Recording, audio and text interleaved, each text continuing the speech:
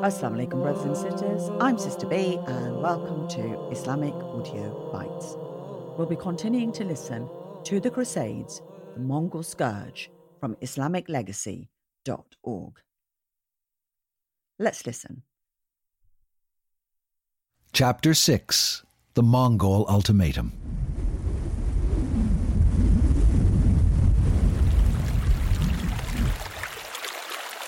13th century Cairo glistened jewel-like on the banks of the Nile. The winter of 1260 had given way to spring, and the first touch of the coming summer heat hung in the air.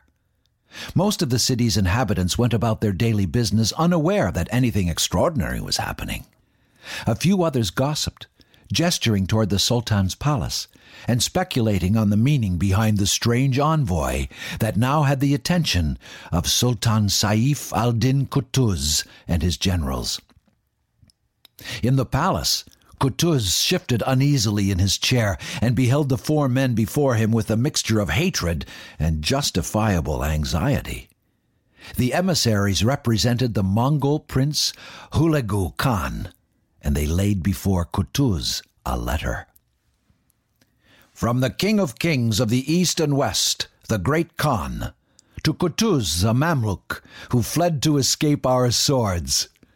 You should think of what happened to other countries and submit to us. You have heard how we have conquered a vast empire and have purified the earth of the disorders that tainted it. We have conquered vast areas, massacring all the people. You cannot escape from the terror of our armies.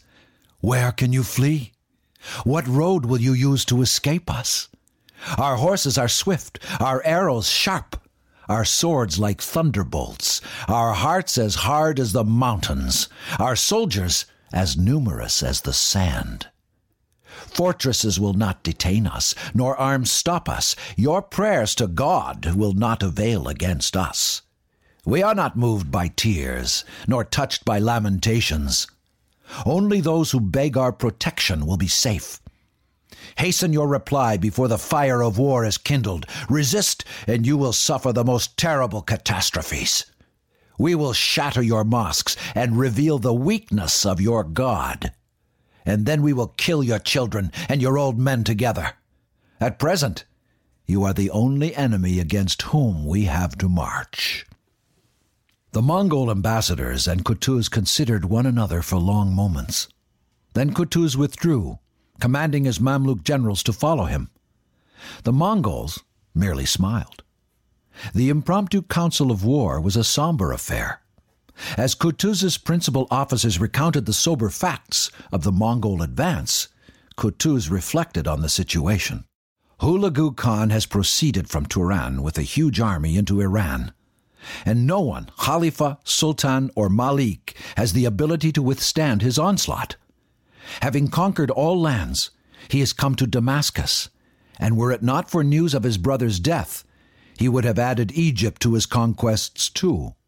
In addition, he has stationed in this area Kitbuga Noyan, who is like a raging lion and fire-breathing dragon lying in ambush. If he attacks Egypt, no one will be able to contend with him. Before we lose all power of self-determination, we must come up with a strategy. One of the emirs spoke up. Hulagu Khan has power and might beyond description. At present, he holds from the gates of Egypt to the borders of China in his mighty grasp, and he has been singled out for heavenly assistance. If we go before him under amnesty, it will not be blameworthy. However, willingly to drink poison and to go out to greet one's own death are far from the path of wisdom. A human being is not a grapevine that doesn't mind having its head cut off. He does not keep his word, for with no warning, he killed Harsha, Musta Sim, Husamuddin Akka, and the Lord of Arbela, after having made promises to them. If we go to him, he will do the same to us. Qutuz replied, The land from Baghdad to Anatolia lies in ruins, devoid of farmers and seed.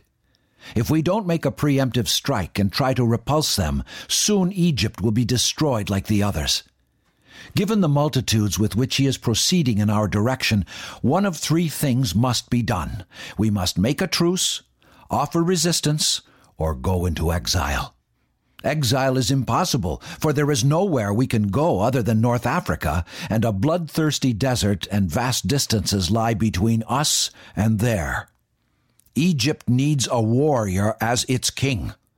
If no one else will come, I will go and fight the Tartars alone." Kutuz ordered the guards to seize the envoys. The Mongols, he knew, considered ambassadors to be untouchable. They treated those sent to them with utmost respect and expected theirs to be treated the same. To harm one, they considered an act of unforgivable treachery. Kutuz ordered that the ambassadors be cut in half at the waist and then decapitated and their heads placed on Cairo's great Zuwila gate. There was no turning back. The Mamluks had dyed their hands with the blood of the Mongols. Egypt was now committed to war.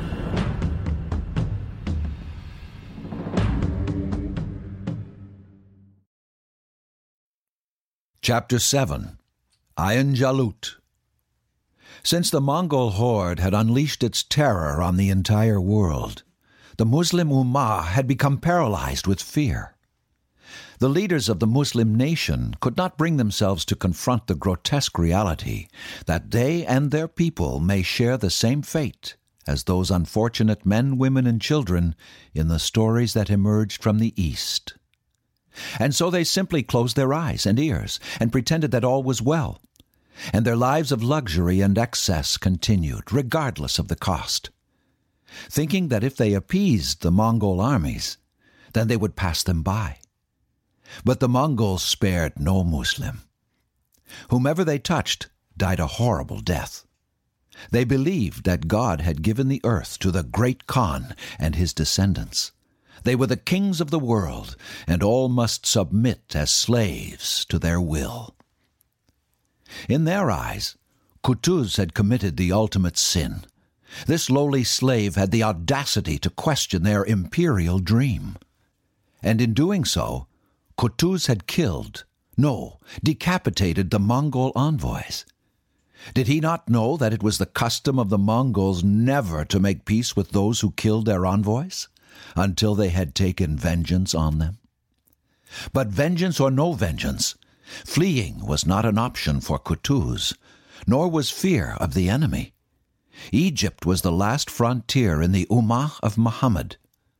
The Mongols had never been defeated, and the belief of the Mongols in their own superiority made their vengeance terrible and their assaults relentless.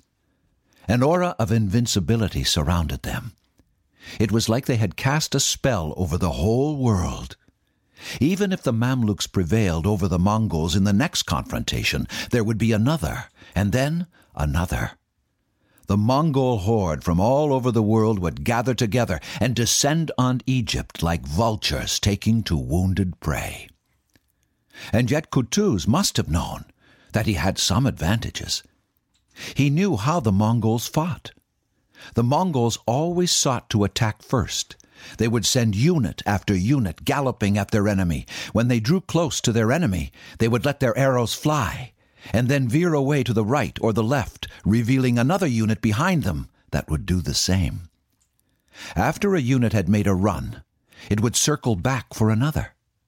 In this way, they would shower their enemies with arrows until their opponents would fall into relative disorganization. Then, the Mongols would charge straight into them and shatter the enemy, disperse them and chase them down and slaughter them one by one.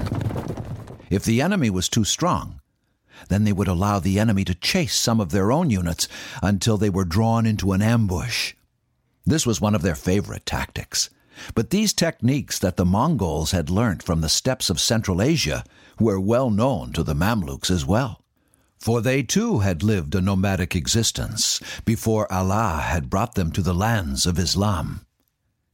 Was the Egyptian army capable of defeating the Mongols?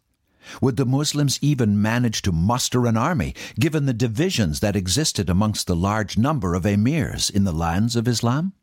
Kutuz would have to do much begging and pleading in the name of Islam to bring a worthy army to the battlefield. But Allah be praised, the sultans of the past, in their wisdom, had maintained a brigade of royal Mamluks through the years. No expense had been spared on their training, whether it be skill in horse riding, swordsmanship, lance work, archery, or any assortment of weapons. Regardless of whether they were fighting on horseback or on their feet, they were unmatched in their skill.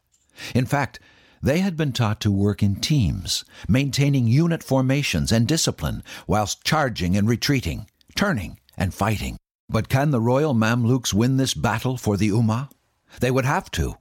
The Ummah was facing extinction, and that is why he had killed the envoys of the Mongols, because there was no turning back.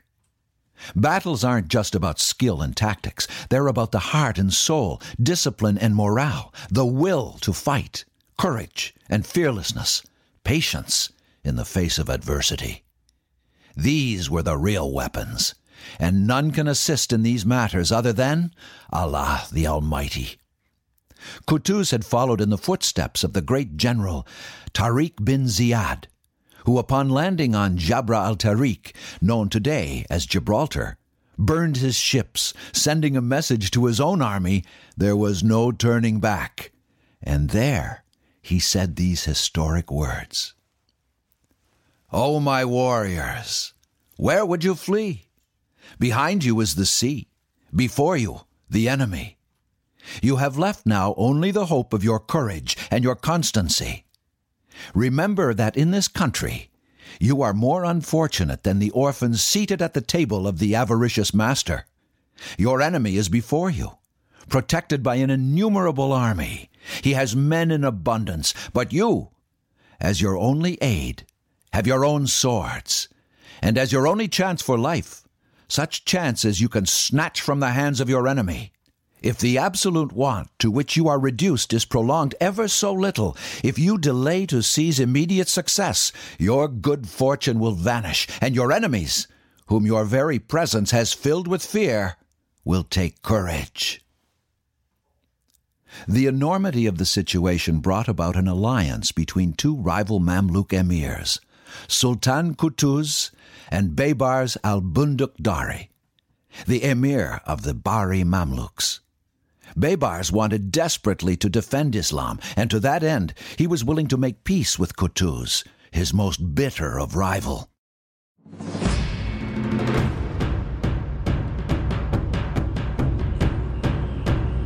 It is late August of 1260, and the Christian Mongol Kitbuga stands in the Bekaa Valley, with 20,000 Mongols drawn up in full battle order. It is time to confront the Egyptian Mamluks.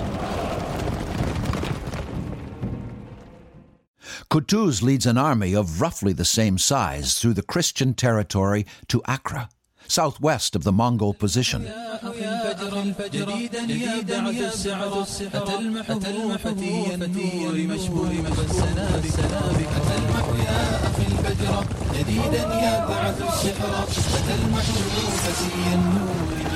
Baybars commands the vanguard. His unit comes face to face with a small Mongol force on long-range patrol. The Mamluks destroy the Mongol unit with ease.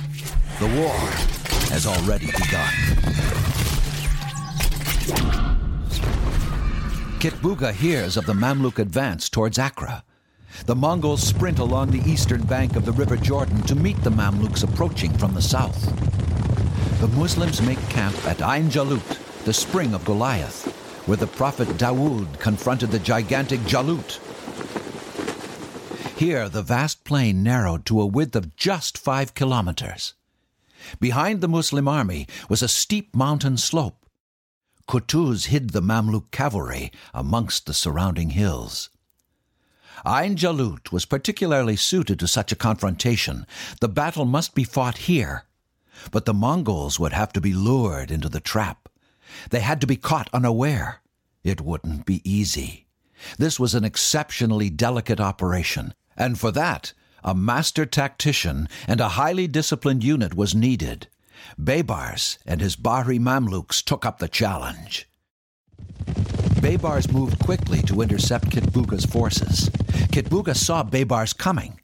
The Mongol general saw only a small number of the Egyptian army, which must have given him added confidence. He ordered the Mongols into a charge. The two armies shudder as they collide with thundering impact. The fighting is fierce and prolonged as the two sides claw at each other for hours on end.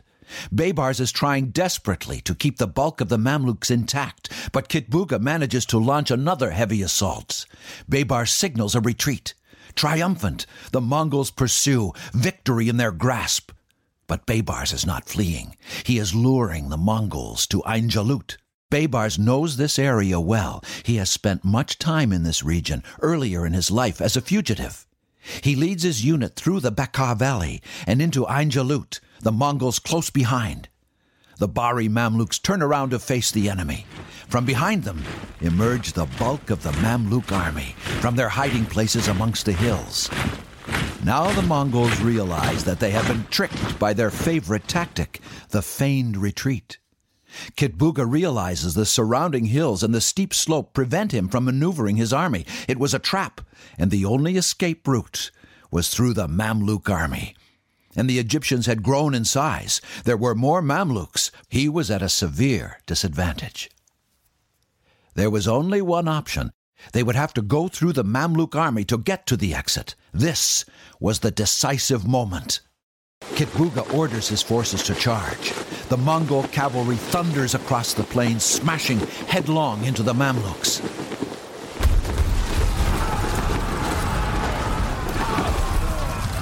Kutuz is watching the left flank of his army.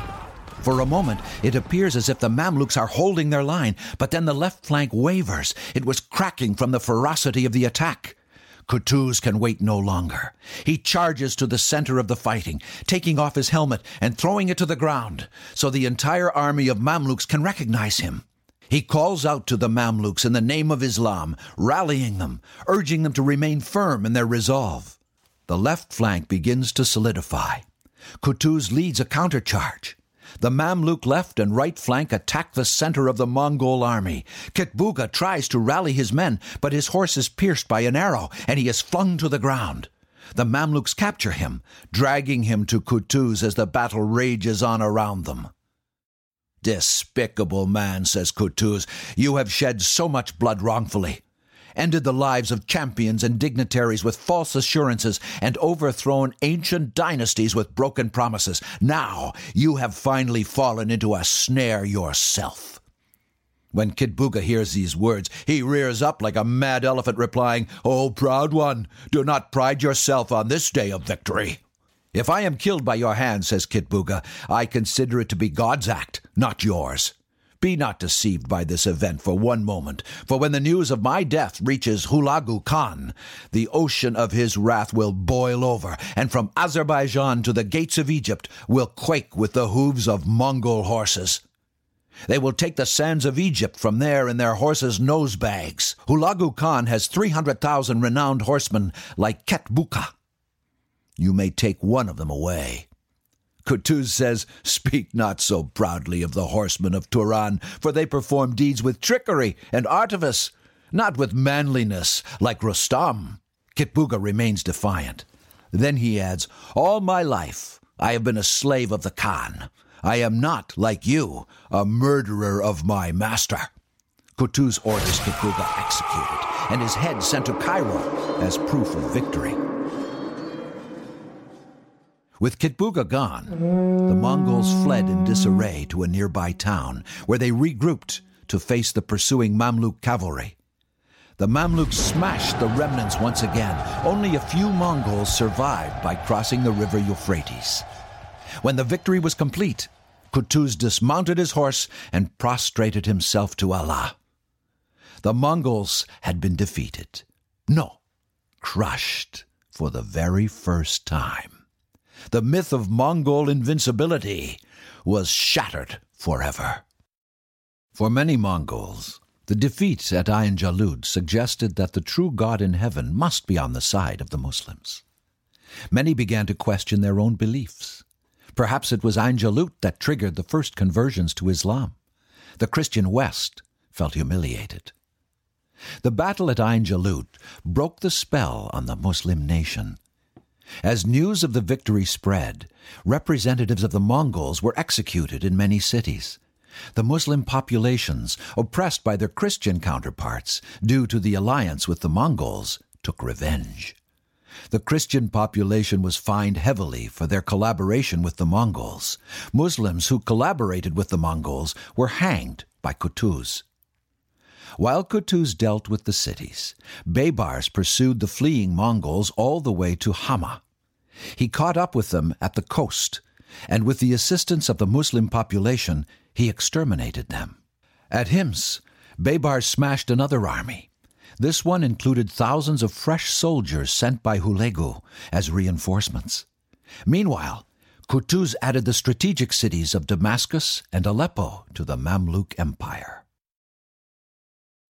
Chapter 8. The Revenge of Baybars. After Salahuddin Ayyubi, no name cast fear into the hearts of the enemies of Islam like that of Rukanuddin Baybars al-Bundukdari.